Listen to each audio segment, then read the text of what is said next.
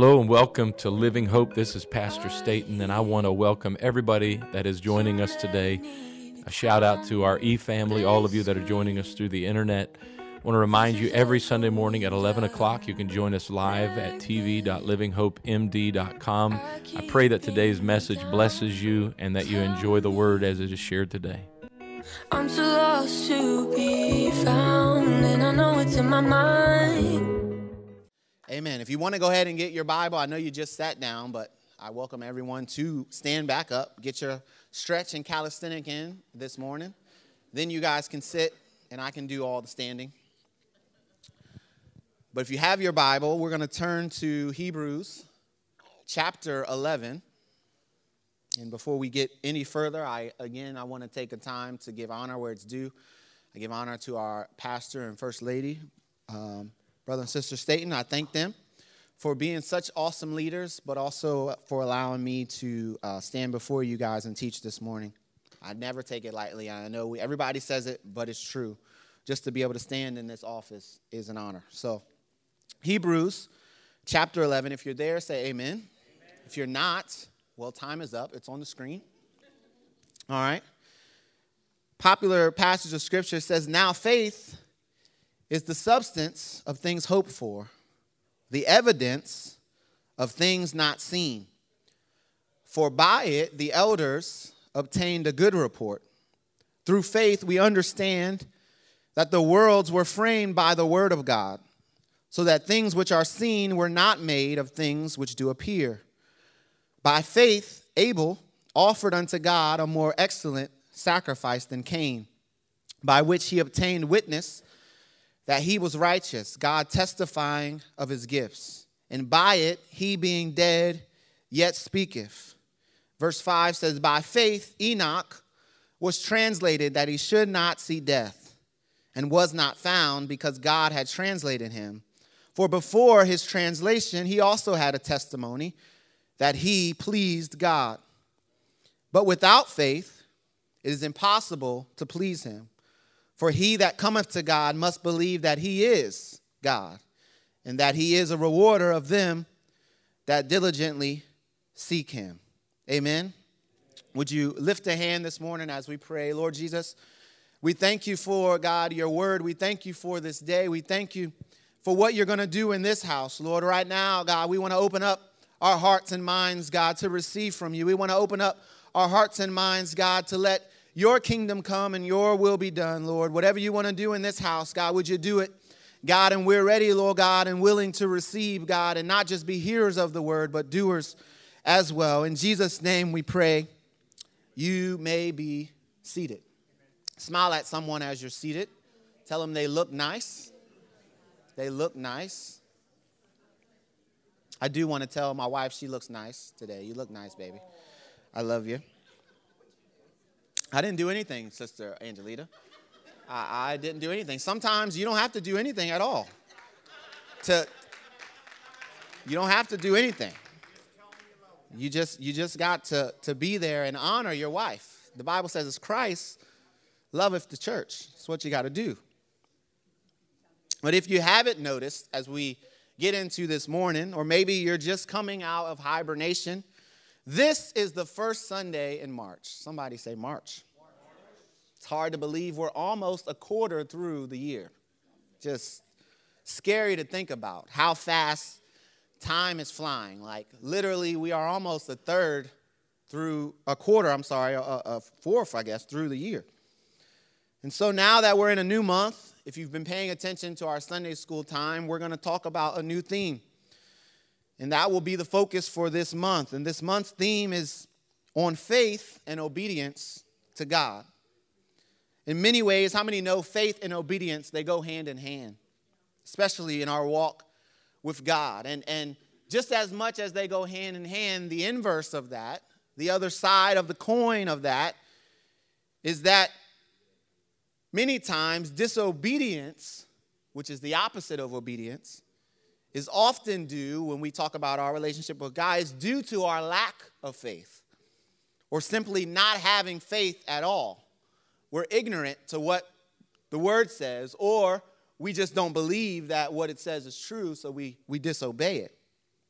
And this relationship between faith and obedience, if I'm being honest, it plays a major role in how not only we view God, but how we treat God and how we treat his kingdom.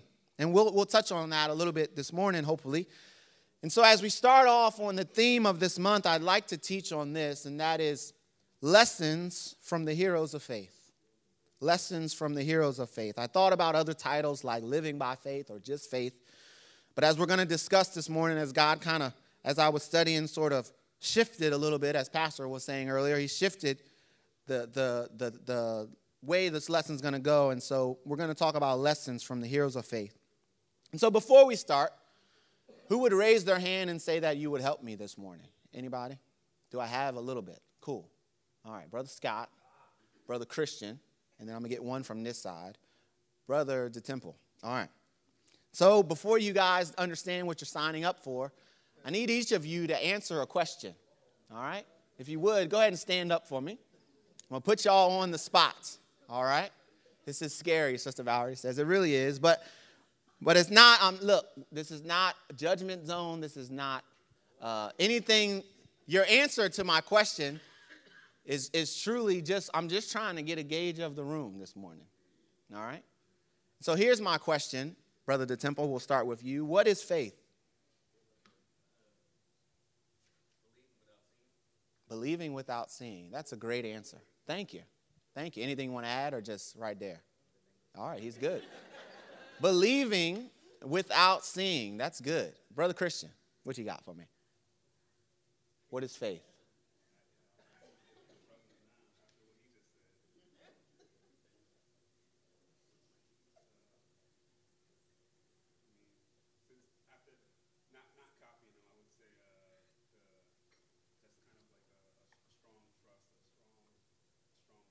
A strong trust, a strong belief. It's a good answer. All right. Thank you, brother Christian. Brother Scott, what is faith?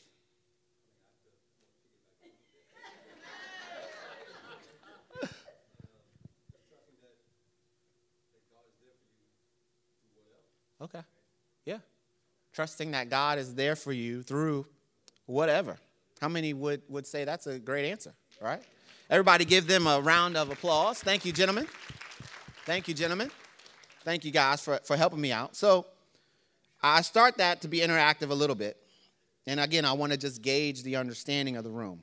We're not here to judge. We're not here to do anything. And really, as we go through this, I just want to show you guys what God revealed to me. This is faith within Scripture. And so the theme is faith, and it's one syllable. It's a simple word that we can say. But even as I've asked this question to three different gentlemen, the answer sometimes holds many different nuances. Brother DeTemple said it's believing without seeing.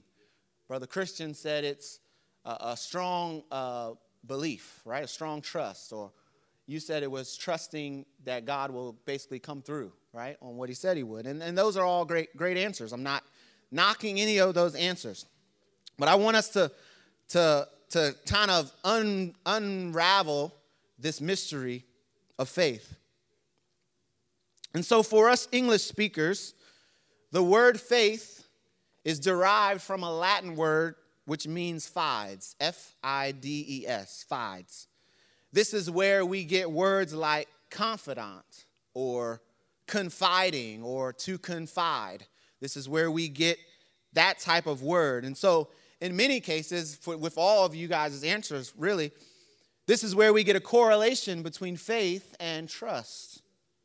Confiding in someone is trusting that person would keep your counsel, trusting that they won't say, what you've told them, trusting that they will keep their word to you. And so we can equate faithfulness many times with trustworthiness or dependability. And certainly to have faith in God means that at some level we must trust God. In fact, Scripture kind of adds some weight to this understanding. We know these verses. Proverbs 3:5 tells us, trust in the Lord with all your heart.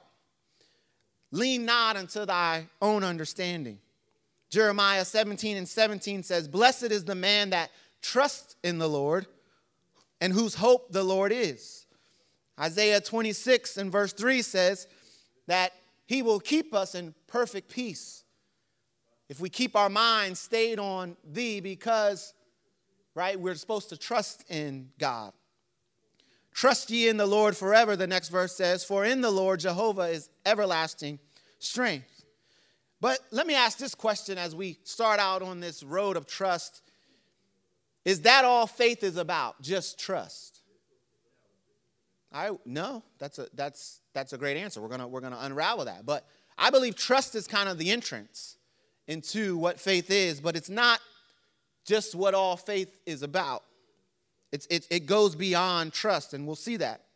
We started in Hebrews chapter 11, and if you look in verse 1 where we started, it says, now faith, all right, is the substance. This word faith that we see here in Hebrews 11 and 1 is the Greek word pistis. P-I-S-T-I-S. Pistis is this word, faith in the Greek. And this word echoes what we've already seen from the Latin word fides, that this word pistis means belief with the predominant idea of trusting in God, trusting in Jesus Christ. Further helping us understand faith, that there is a trust component to faith. Simply put, if you don't trust God, you cannot claim at any level to have faith in God. There's a whole lot of people in this world that say, oh, I have faith in God, but they don't trust him. They don't trust what his word says. They don't trust that despite what they're going through, right, that God is working together for their good. It's hard to get beyond the trust level. And so how can you claim to have faith in God if you don't, at a simple level, have trust in him? And so again, Hebrews 11 and 1, we're going to kind of dig into this verse, but it says, now faith is the substance of things that we hope for, the evidence of things not seen. How many have ever used that? Somebody said, well, what is faith? You just quote scripture. Faith is the substance of things hoped for. It's the evidence of things not seen. But what does that mean? Have you ever tried to think, what in the world does that mean? Why can't the Bible be simpler in its approach to explaining what faith means? Why can't this author in Hebrews give us a simple, tidy summary of faith?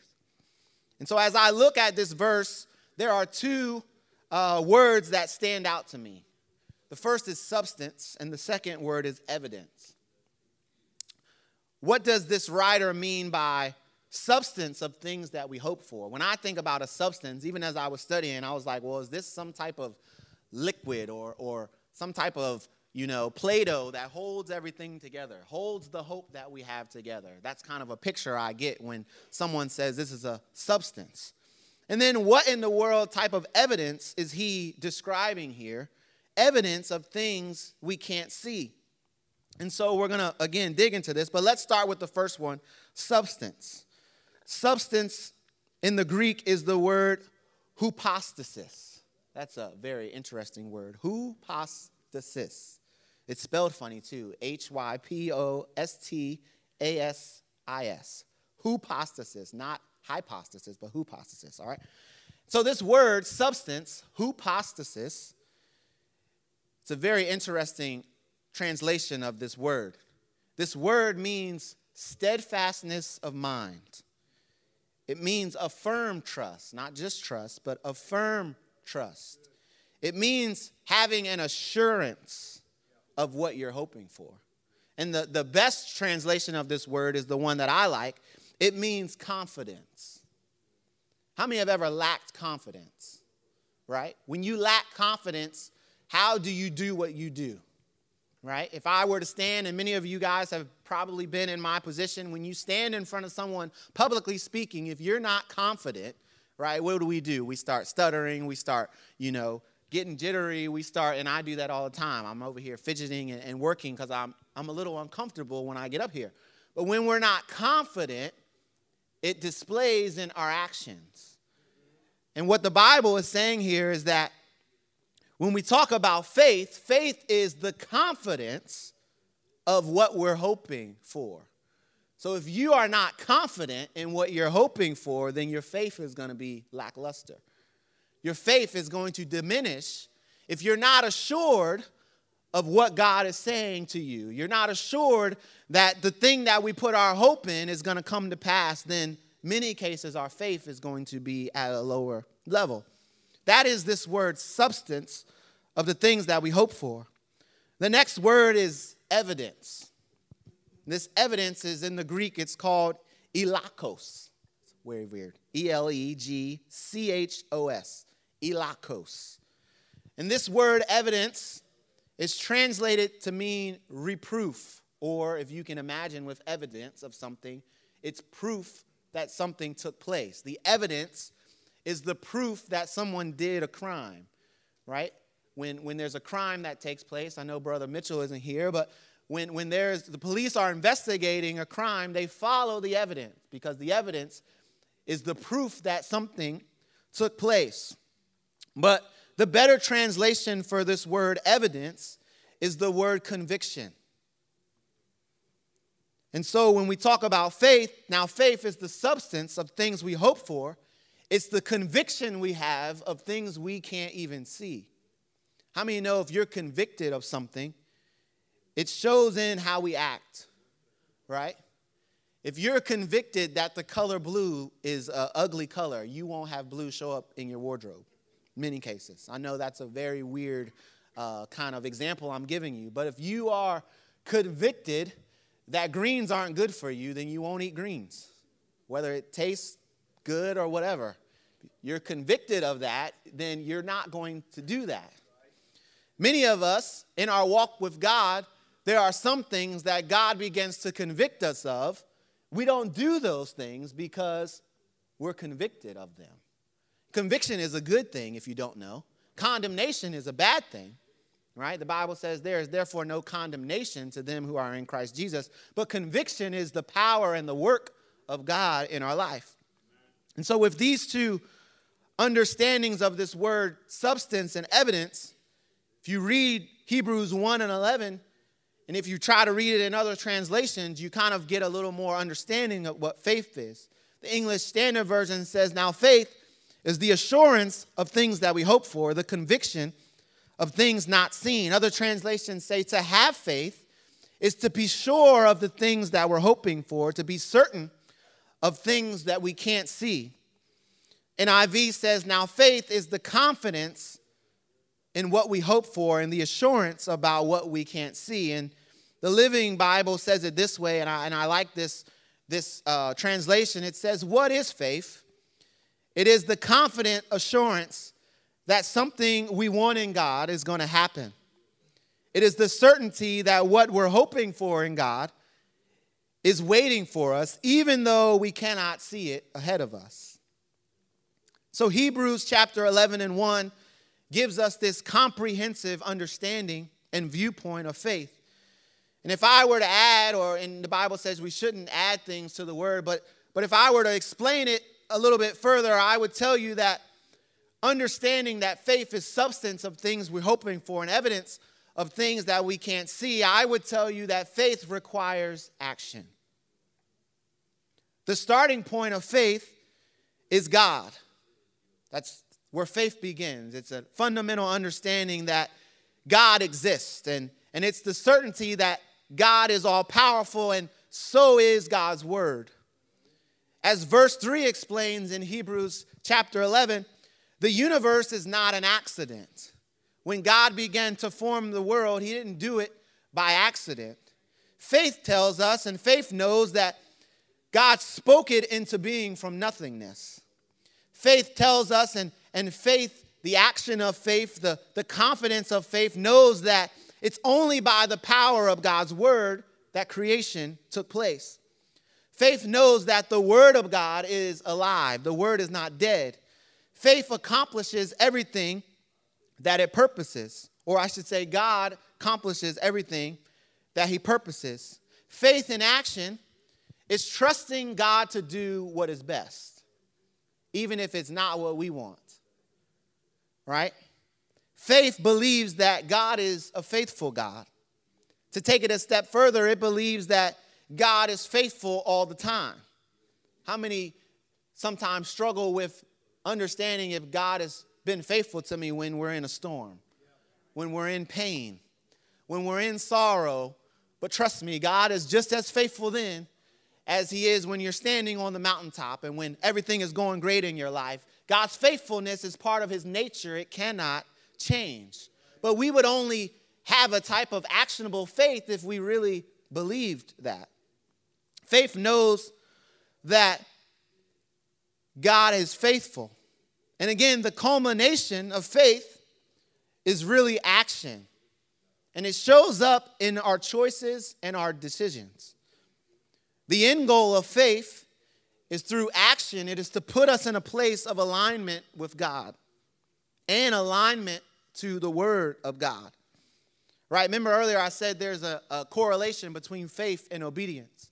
Faith is meant to put us in alignment and obedience to the Word of God.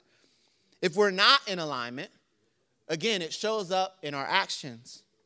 Right? Our actions when we have faith are prayer. Our actions are worship. Our actions are witnessing to someone else, telling them about the goodness of God. Our action is saying no to sin, even when we want to do that thing. Our action is sometimes just trusting, believing, or even waiting can be an action of faith. How many find it hard to wait for things to take place? Anybody? We get impatient, right? We try to speed things along. We try to move it at our own pace. We're going to talk about this a little bit later if I have time, but even waiting sometimes is an action of faith. Before I move on from this particular point, I would like to also address what faith is not. Faith is not just wishful thinking. Faith is not just a pie in the sky. I believe, God can do X, Y, Z, but that's not faith. It's not just wishful thinking. Faith is not just having a positive outlook on life. You can go to a doctor and a doctor can tell you you need to do this, that, and the other, and that's not really faith. That is just kind of trying to think positive through something. But faith is always founded in God. Faith is not just a leap that we do to try to get things done. Faith is not an irrational frame of mind. Faith isn't even really tied to our emotions. Sometimes we get emotional in faith. We cry and weep, and those are good things to do. But again, faith isn't really based upon an emotion. It can evoke emotion from us, but faith is, again, the substance. It's the confidence that what God says he's going to do is what will happen. It's an action based on trust and belief in God alone. This world, we know, secures hope in things that they can see, such as a person, a place, or they put their hope in money. They put their hope in material things. But me and you, Christians, we shouldn't place our hope in things that we can see. The Bible says we're supposed to put it in things that we can't see. We cannot see God. God is a spirit, right? I wish I could say that I would see an angel of God standing in front of me. That's not my testimony. Maybe some of you guys have that. It's not mine. But what I can see is the evidence of the work of God all around me. I can see it in creation when I look at a flower blooming. I can see it every morning when the sun rises from the day God said, let there be light. And God put the stars and the moon and everything in place. I can see God in creation. I can see God in the trees that we have around us. I can see God really most often in the lives that he changes. I can see God when God begins to work in someone's life. I can see God. That's how we view him. And the good thing is that God doesn't force faith upon unwilling people. How many know God isn't going to force you to trust him? God isn't going to force you to obey what's in his word. That's not the type of God we serve. We say all the time that God is a respecter of persons. And I don't know if we really understand that oftentimes, but that means that he respects our choice. He respects the decision that we make, whether it's for him or against him. God isn't going to force you to trust him. You have to be convinced. You have to be convicted. in order to put your hope and trust in him, and that's faith. What God does is he presents his expectation, and he shows us the promises that are in his word, and then he gives us the freedom to choose whether we want to have those promises or not. And so how do we get faith? Anybody know, how do we get faith? If I were to ask you guys, how can I obtain faith? If it's your first time stepping into a church, first time hearing about Jesus Christ, how do we obtain faith? Romans 10:37 gives us the answer that faith comes by hearing, and hearing by the word of God.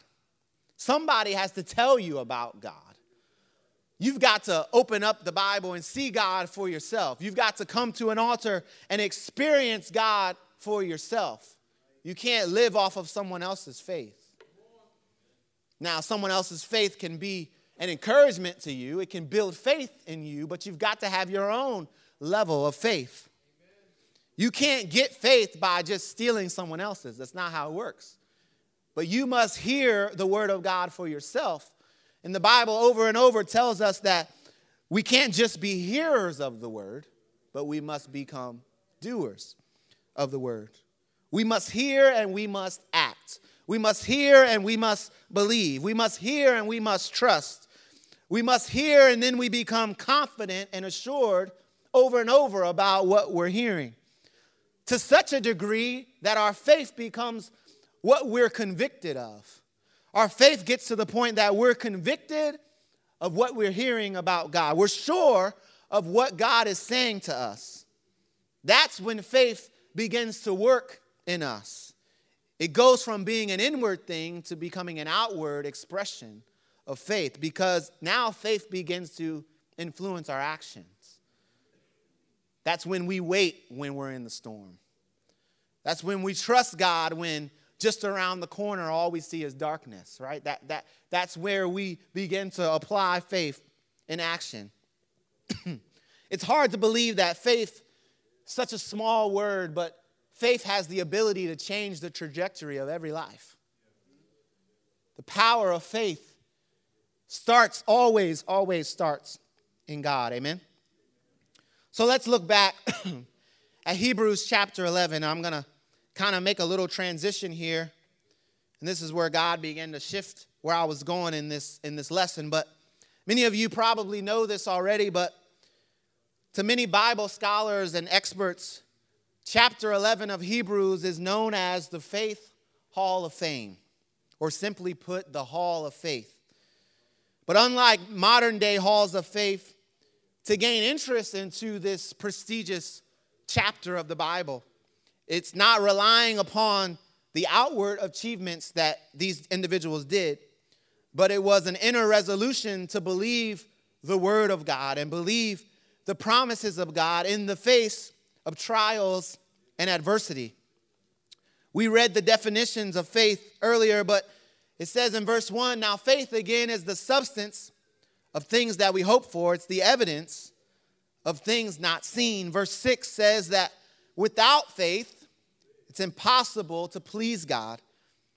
For he that cometh to God must believe that he is, and that he is a rewarder of them that diligently seek them. And so these kind of foundational definitions of faith in this chapter, they're backed up by faithful actions of characters throughout the centuries of Bible history. Each person in this list acted with true faith, and as a result, God approved them. He accepted them as his own, and he saved a place for them in eternity where they can have communion with him. The faith-filled actions of these people range from simple words that they spoke to the giving of their very lives.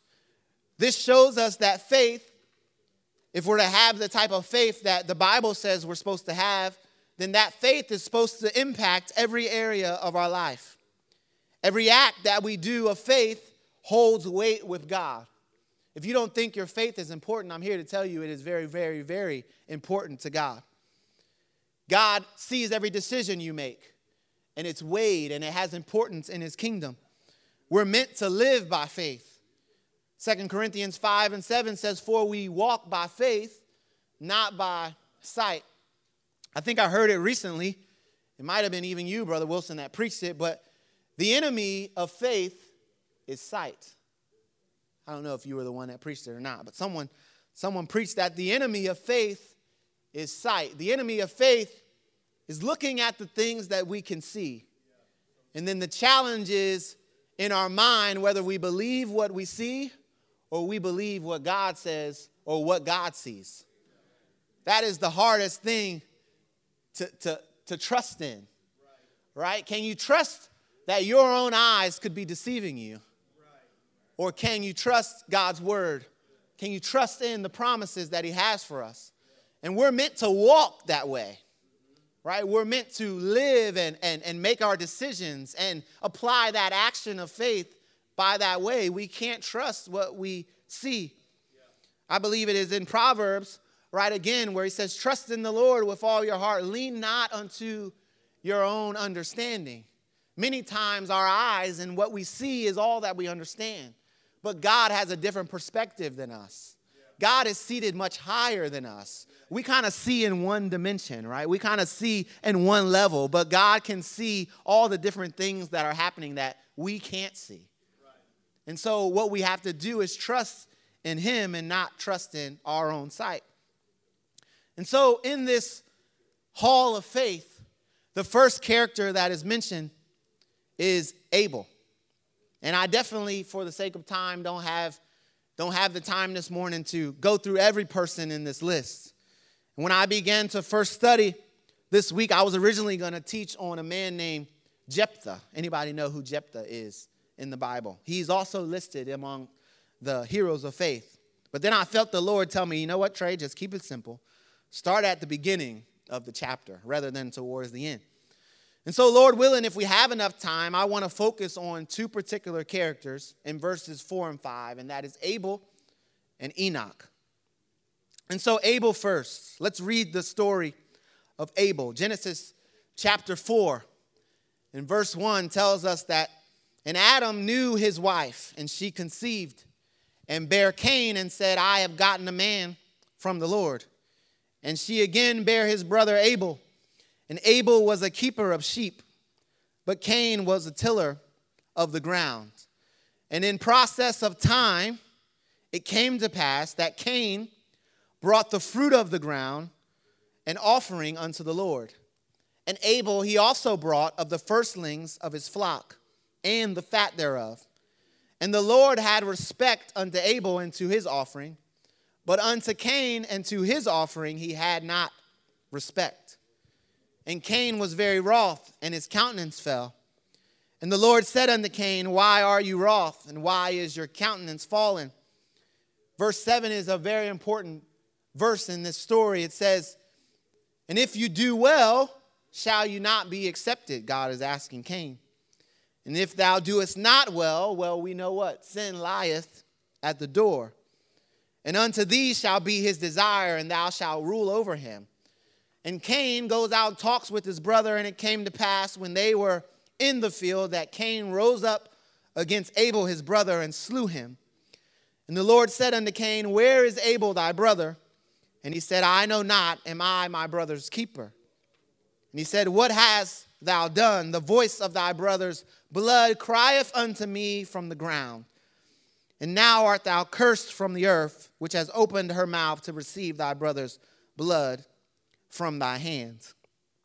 Now turning back to Hebrews 11 and 4, we'll read what it says about Abel again in the hall of faith. It says, by faith, Abel offered unto God a more excellent sacrifice than Cain, by which he obtained witness that he was righteous, God testifying of his gifts, and by it he being dead yet speaketh.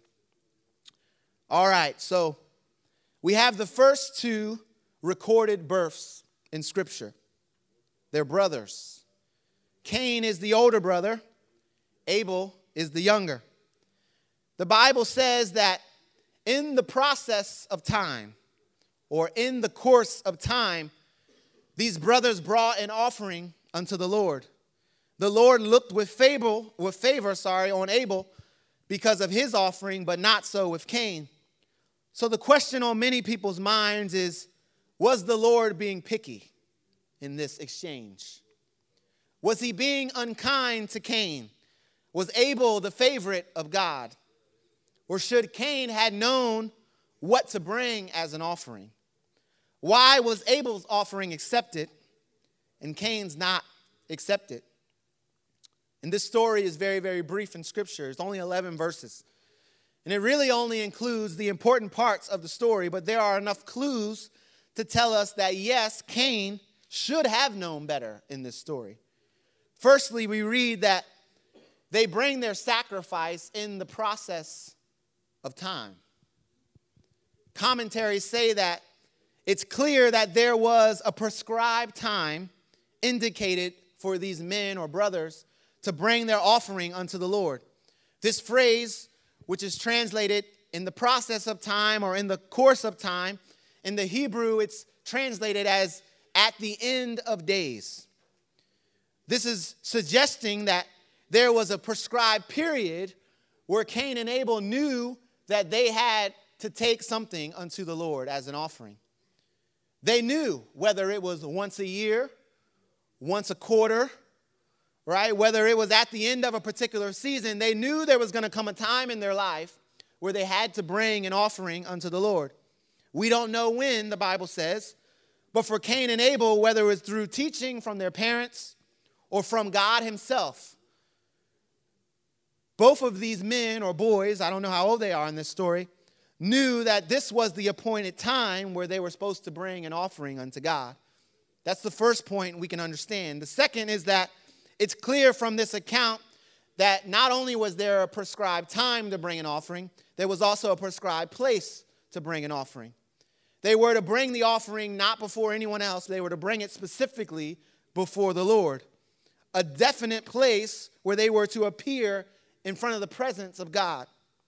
And I think many times as we read this story, we get the impression that they're just fumbling around in the dark, that they don't really know, right? They don't know the Lord very well, and so they don't understand what he required. But that's not the case at all. They were instructed, the Bible kind of gives detail in that they knew the time and they knew the place. And I'm hoping their parents were the one who were instructing them in this, if they were good parents. But we see in this passage that not only did they know where to go and how to do what they were supposed to do, but in the story, God even talks to Cain. And Cain isn't surprised. He isn't startled. So many theologians believe they heard God speak before. This wasn't a new thing for them to hear. God, in this instance, wasn't trying to keep his truth hidden from them or his way of what to do in this offering exchange. He wasn't trying to hide what they were supposed to do. They had already knew beforehand. The same can be said for us today. Aren't you glad that the truth, the gospel, is available to us? It's not hidden from us. It's not a secret that God is trying to keep from us. In fact, when God commissions his disciples, right, in the New Testament, he tells them to go to all the world. I don't want this thing hid from anybody. I want this gospel to be preached to every nation, to every tongue, right? The point is, in this story, God wasn't trying to hide what was supposed to take place. So now when Cain's offering was not accepted, it's also worth noticing that the Lord was incredibly gracious to Cain. He didn't speak with thunder and lightning. He didn't, put Cain down, just lightning flashed down from heaven because Cain brought a sacrifice that wasn't worthy. No, the Lord encourages Cain not to be downcast, not to have his countenance falling. And I'm summarizing here for the sake of time. But he's saying that you know the right thing to do. If you want it to be accepted, all you got to do is the right thing. And this is helpful because this is what it means, God is saying, to do right. The right thing is to always, always, always come to God in the way that he prescribes us to do. God is gracious in this moment, and he wants Cain to understand this. And he says there is still a way for Cain to come before him appropriately. But God begins to warn Cain if you don't come to me the right way, then sin lieth at the door. We know that sin is the wages of sin is death. The Bible tells us we have an enemy who's roaring like a lion, right? Ready to strike. There is a way, the Lord tells Cain, to overcome what's going to come upon you if you don't listen. Come to me the right way is what God is saying. We read and know the remainder of the story, but what does Cain do? Having heard directly from God himself, he goes completely against what the Lord spoke and allows his anger to become rage, and his rage murder, even the murder of his brother that he grows up with. And I want you to think about Cain for a moment. I think many of us, through the lens of faith and understanding, would have gladly liked to switch places with Cain. I would have loved to be in Cain's place. Cain didn't grow up watching TV that's full of murder and death. There was no peer pressure on Cain to do craziness like we have in this world. Cain wasn't a proponent of a crazy, toxic environment. There were no drugs in Cain's time. There was no alcohol. There was no abuse. He wasn't treated improperly by anyone. In fact, Cain got to hear God speak to him directly. And yet, even in this near perfect environment, jealousy was what took place in Cain's heart. Jealousy became anger, which boiled over to rage that eventually he goes to kill his own brother. If that doesn't tell you something about the true source of where, as human beings, our problems come from, then we need to have a light bulb tone on. The problem is our heart. The problem is the heart of man. Jeremiah 17:9 tells us the heart is desperately wicked, deceitful above all things. Who can know it? The Bible says that Abel and the faith of Abel is still speaking to us today. The question is, what is the faith of Abel trying to tell us? What can we learn and apply from his story? So I go back to the question earlier, why was Abel's sacrifice accepted and Cain's rejected? Cain and Abel were aware of what God required for an appropriate sacrifice. If we dig a little deeper, we could say that Abel, unlike Cain, he probably knew the own condition of his heart. And he knew that there was a need for there to be a substitute as an offering for the sin that would one day take place in his heart. So that Abel had to be right with God. And so through faith in the revealed will of God, Abel offers up the firstborn of his flock. And what that is telling to us, what that is speaking to us, if we want to offer up something that's pleasing to God, thousands and thousands of years ago in this story, Abel was saying that there's only one way to God, and that is the sacrifice of Jesus Christ. There's only one way to the Lord. Jesus would go on and say, one way, right? I am the way, the truth, and the light. Through faith, Abel is saying that the only way for our heart to get dealt with, the only way for us to overcome sin, is there is a need for a spotless lamb. There is a need for someone else to take our place at the altar. So what is Abel speaking? He speaks to us about the only right way to come to God, and the right way is always faith in a blood sacrifice, faith in a substitute who must die on our behalf.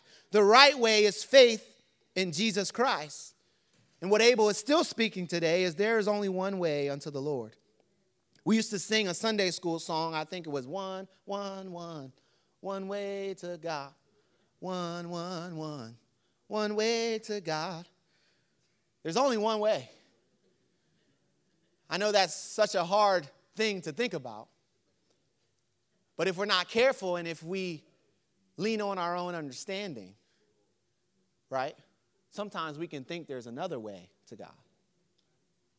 The wrong way is the way of Cain. Cain rejected this approach that Abel had. The Bible tells us he was a worker of the ground, right? He worked hard out in the hot sun, sweat pouring off his face. He grew crops that he hoped, and again, that he would now present to the Lord. This was really the best of all his efforts. This was the work of his hands, which he thought that God would accept. Who cares about an offering of the firstborn lamb, right?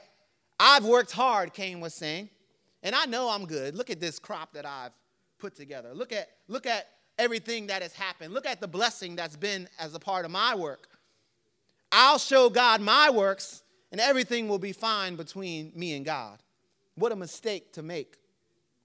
There are a lot of mistakes that we can make in life and still be fine, but this is not one of those mistakes.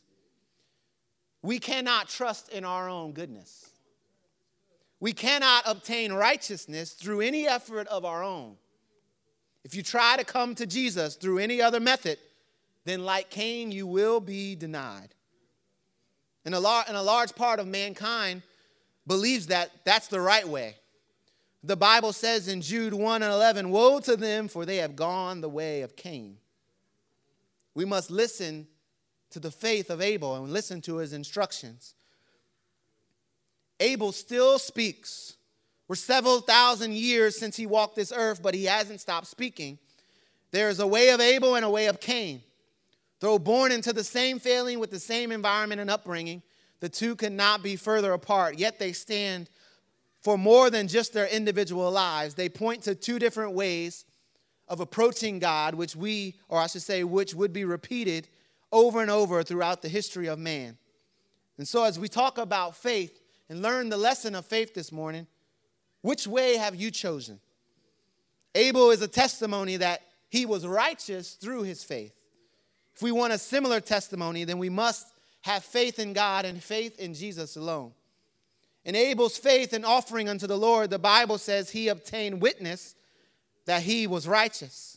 If you want to obtain righteousness or be in right standing with the Lord, then the only way to God is through Jesus. He doesn't want our leftovers. He doesn't want the best that we can do. He wants us to obey the only way he commands us to in his scripture, and that is through Jesus. The second story, and I'm hurrying this morning, is the story of Enoch. And this story is even shorter than the story of Abel. It's only 5 verses in scripture. Genesis 5 tells us this. Verse 18, it says, and Jared lived 162 years, and he begat Enoch. Verse 21 says, and Enoch lived 65 years, and he begat Methuselah. And Enoch walked with God after he begat Methuselah 300 years, and he had sons and daughters. And all the days of Enoch were 365 years. And Enoch walked with God, and he was not, for God took him. Going back to Hebrews 11 now, Hebrews 11:5 says, by faith, this is the story of Enoch in the hall of faith. It says, by faith Enoch was translated that he should not see death, and was not found, because God had translated him. For before his translation, he had this testimony that he pleased God. So let's talk about Enoch real quick before we close. Of all the heroes listed in Hebrews 11, Enoch is a bit different than everyone else. Because by faith, Enoch was taken from this life. Now, normally when we hear that, we think about someone passing away, holding firm to their faith, but that's not the case for Enoch. By faith, Enoch was taken literally. He was still alive. One moment he had his feet on the ground. The next moment he was with the Lord in glory.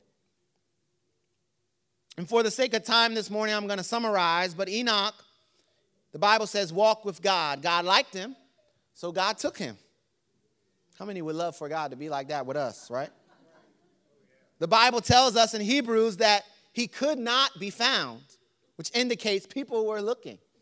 If you go through the genealogy of Enoch's family, believe it or not, Enoch's father and his grandfather and his great-grandfather were still alive when Enoch was taken.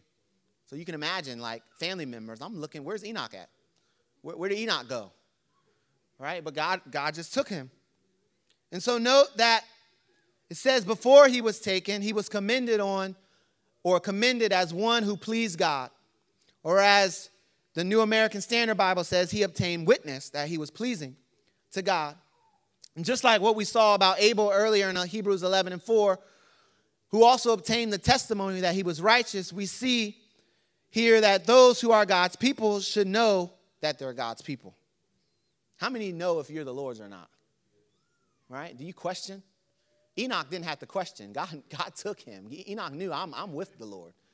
My faith is strong. God is taking me out.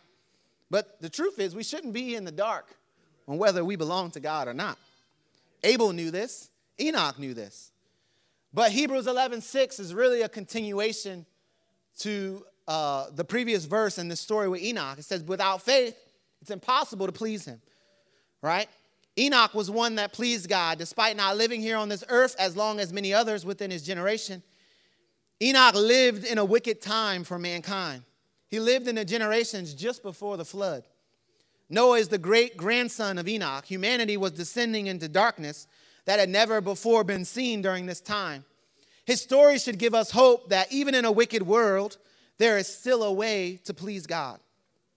There is still a way to find favor and communion with the Lord, no matter the world that we live in.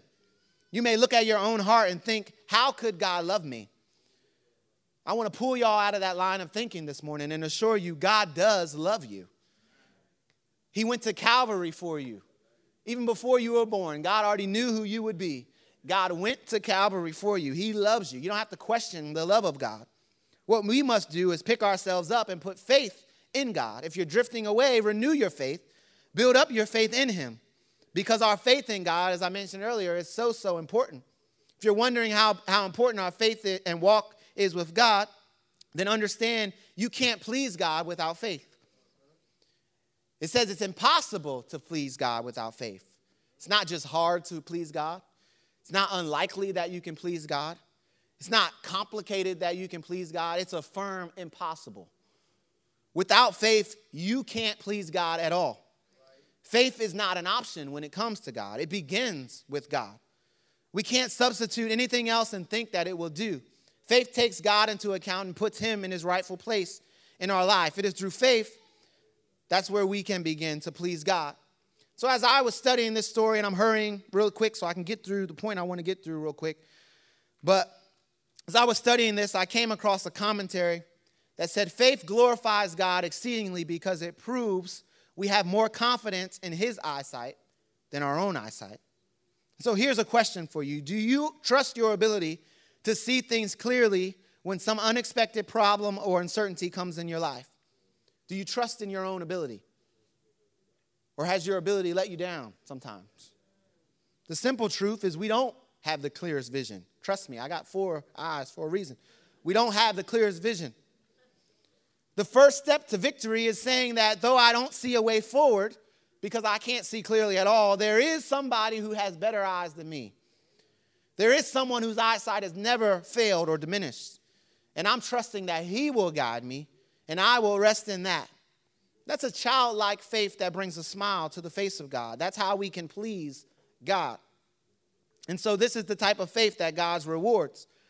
And so going back to this story real quick, and I'm going to scroll down to the one point I want to get to.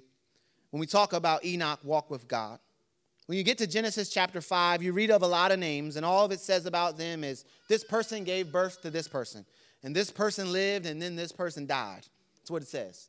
You go back to his grandfather, his great-grandfather, that's what it is, a list of when they were born, when they lived, or how long they lived, and then they died. That repetition is repeated until Enoch shows up. Enoch was different. And the reason why it's written that way in Scripture is because the Holy Ghost wants us to see the difference. When God moved upon the writer, I believe it's Moses here in Genesis, God wanted him to make a note that the difference Enoch had. And so what is important when you go on a walk with someone? Stand with me as I close, as I kind of ask this question. What is the most important thing when you go for a walk with somebody? And I'll admit, I don't take a lot of walks. I don't take a lot of walks. I probably should walk a little bit more to lose some of this, right? If anything, I go on walks with my kids when they want to go to the park or they want to do this, or maybe me and my wife will take a walk with the kids. But it's fair to say that for a good walk, it normally helps if both parties are going in the same direction. That's a good place to start, right? We can't claim to be walking together if we're headed in 2 different ways. Hello, somebody. Can you claim to be walking with God if your walk is taking him in a different direction than he's walking? Bible says Enoch walked with God. Secondly, and I definitely understand this point from walking with my kids, if you're walking with someone, you can't be racing ahead of them, and you can't be lagging behind them, right? The walk can be disruptive if that's how we're walking together. The pace can get off track if we're not in alignment with one another. If we're not in sync and in rhythm, then the walk is going to be difficult. And many times in our faith, the walk with God is difficult because probably we're not in step with him. We're not in alignment with him. We're lagging behind a little bit, or we're impatient, so we're trying to get ahead of where God is leading us. My mom has always been a speed walker. When we were little, boy, she would be out in front. You got to catch up, Trey. Come on. You got to catch up. And there was a time when we were younger where she would always pull ahead. She tried to show off her impressive walking speed. I can catch her now, right? But in a good walk, right, you're side by side with the person going in the same direction. You're not trying to race them. You're not falling behind with them. Most importantly, a good walk isn't just about getting somewhere, but it's more important about the fellowship you have on the way. Let me ask you, does that sound like your walk with God? As we look at Enoch's faith and his testimony that he walked with God, how is your walk with God? Are you in fellowship with him? Are you having communion with him? Are you enjoying the walk that you're on? How many know this is not a race we're in this walk with God? We're not in a race. It's more like a journey. Many times we want to get ahead to the best parts. No, his timing is perfect. We just got to stay in alignment with him. Do you do your own thing when you're fellowshipping with the Lord, or are you by his side as you're walking this life? I want to challenge someone with the faith of Enoch and the faith of Abel as our example. It's time for us to get in alignment with God. It's time for us to put our faith in nothing else but God, because he'll never fail us, right? We must have that substance. We must have that confidence in what his word says. And we must become convicted to the point where it influences every action that we make. And that's how we live by faith. Would you lift your hands? Sometimes it is easy to start on your destination without knowing the exact path that it takes to get there. To get to our destination, we need to follow the one who knows our predestined path.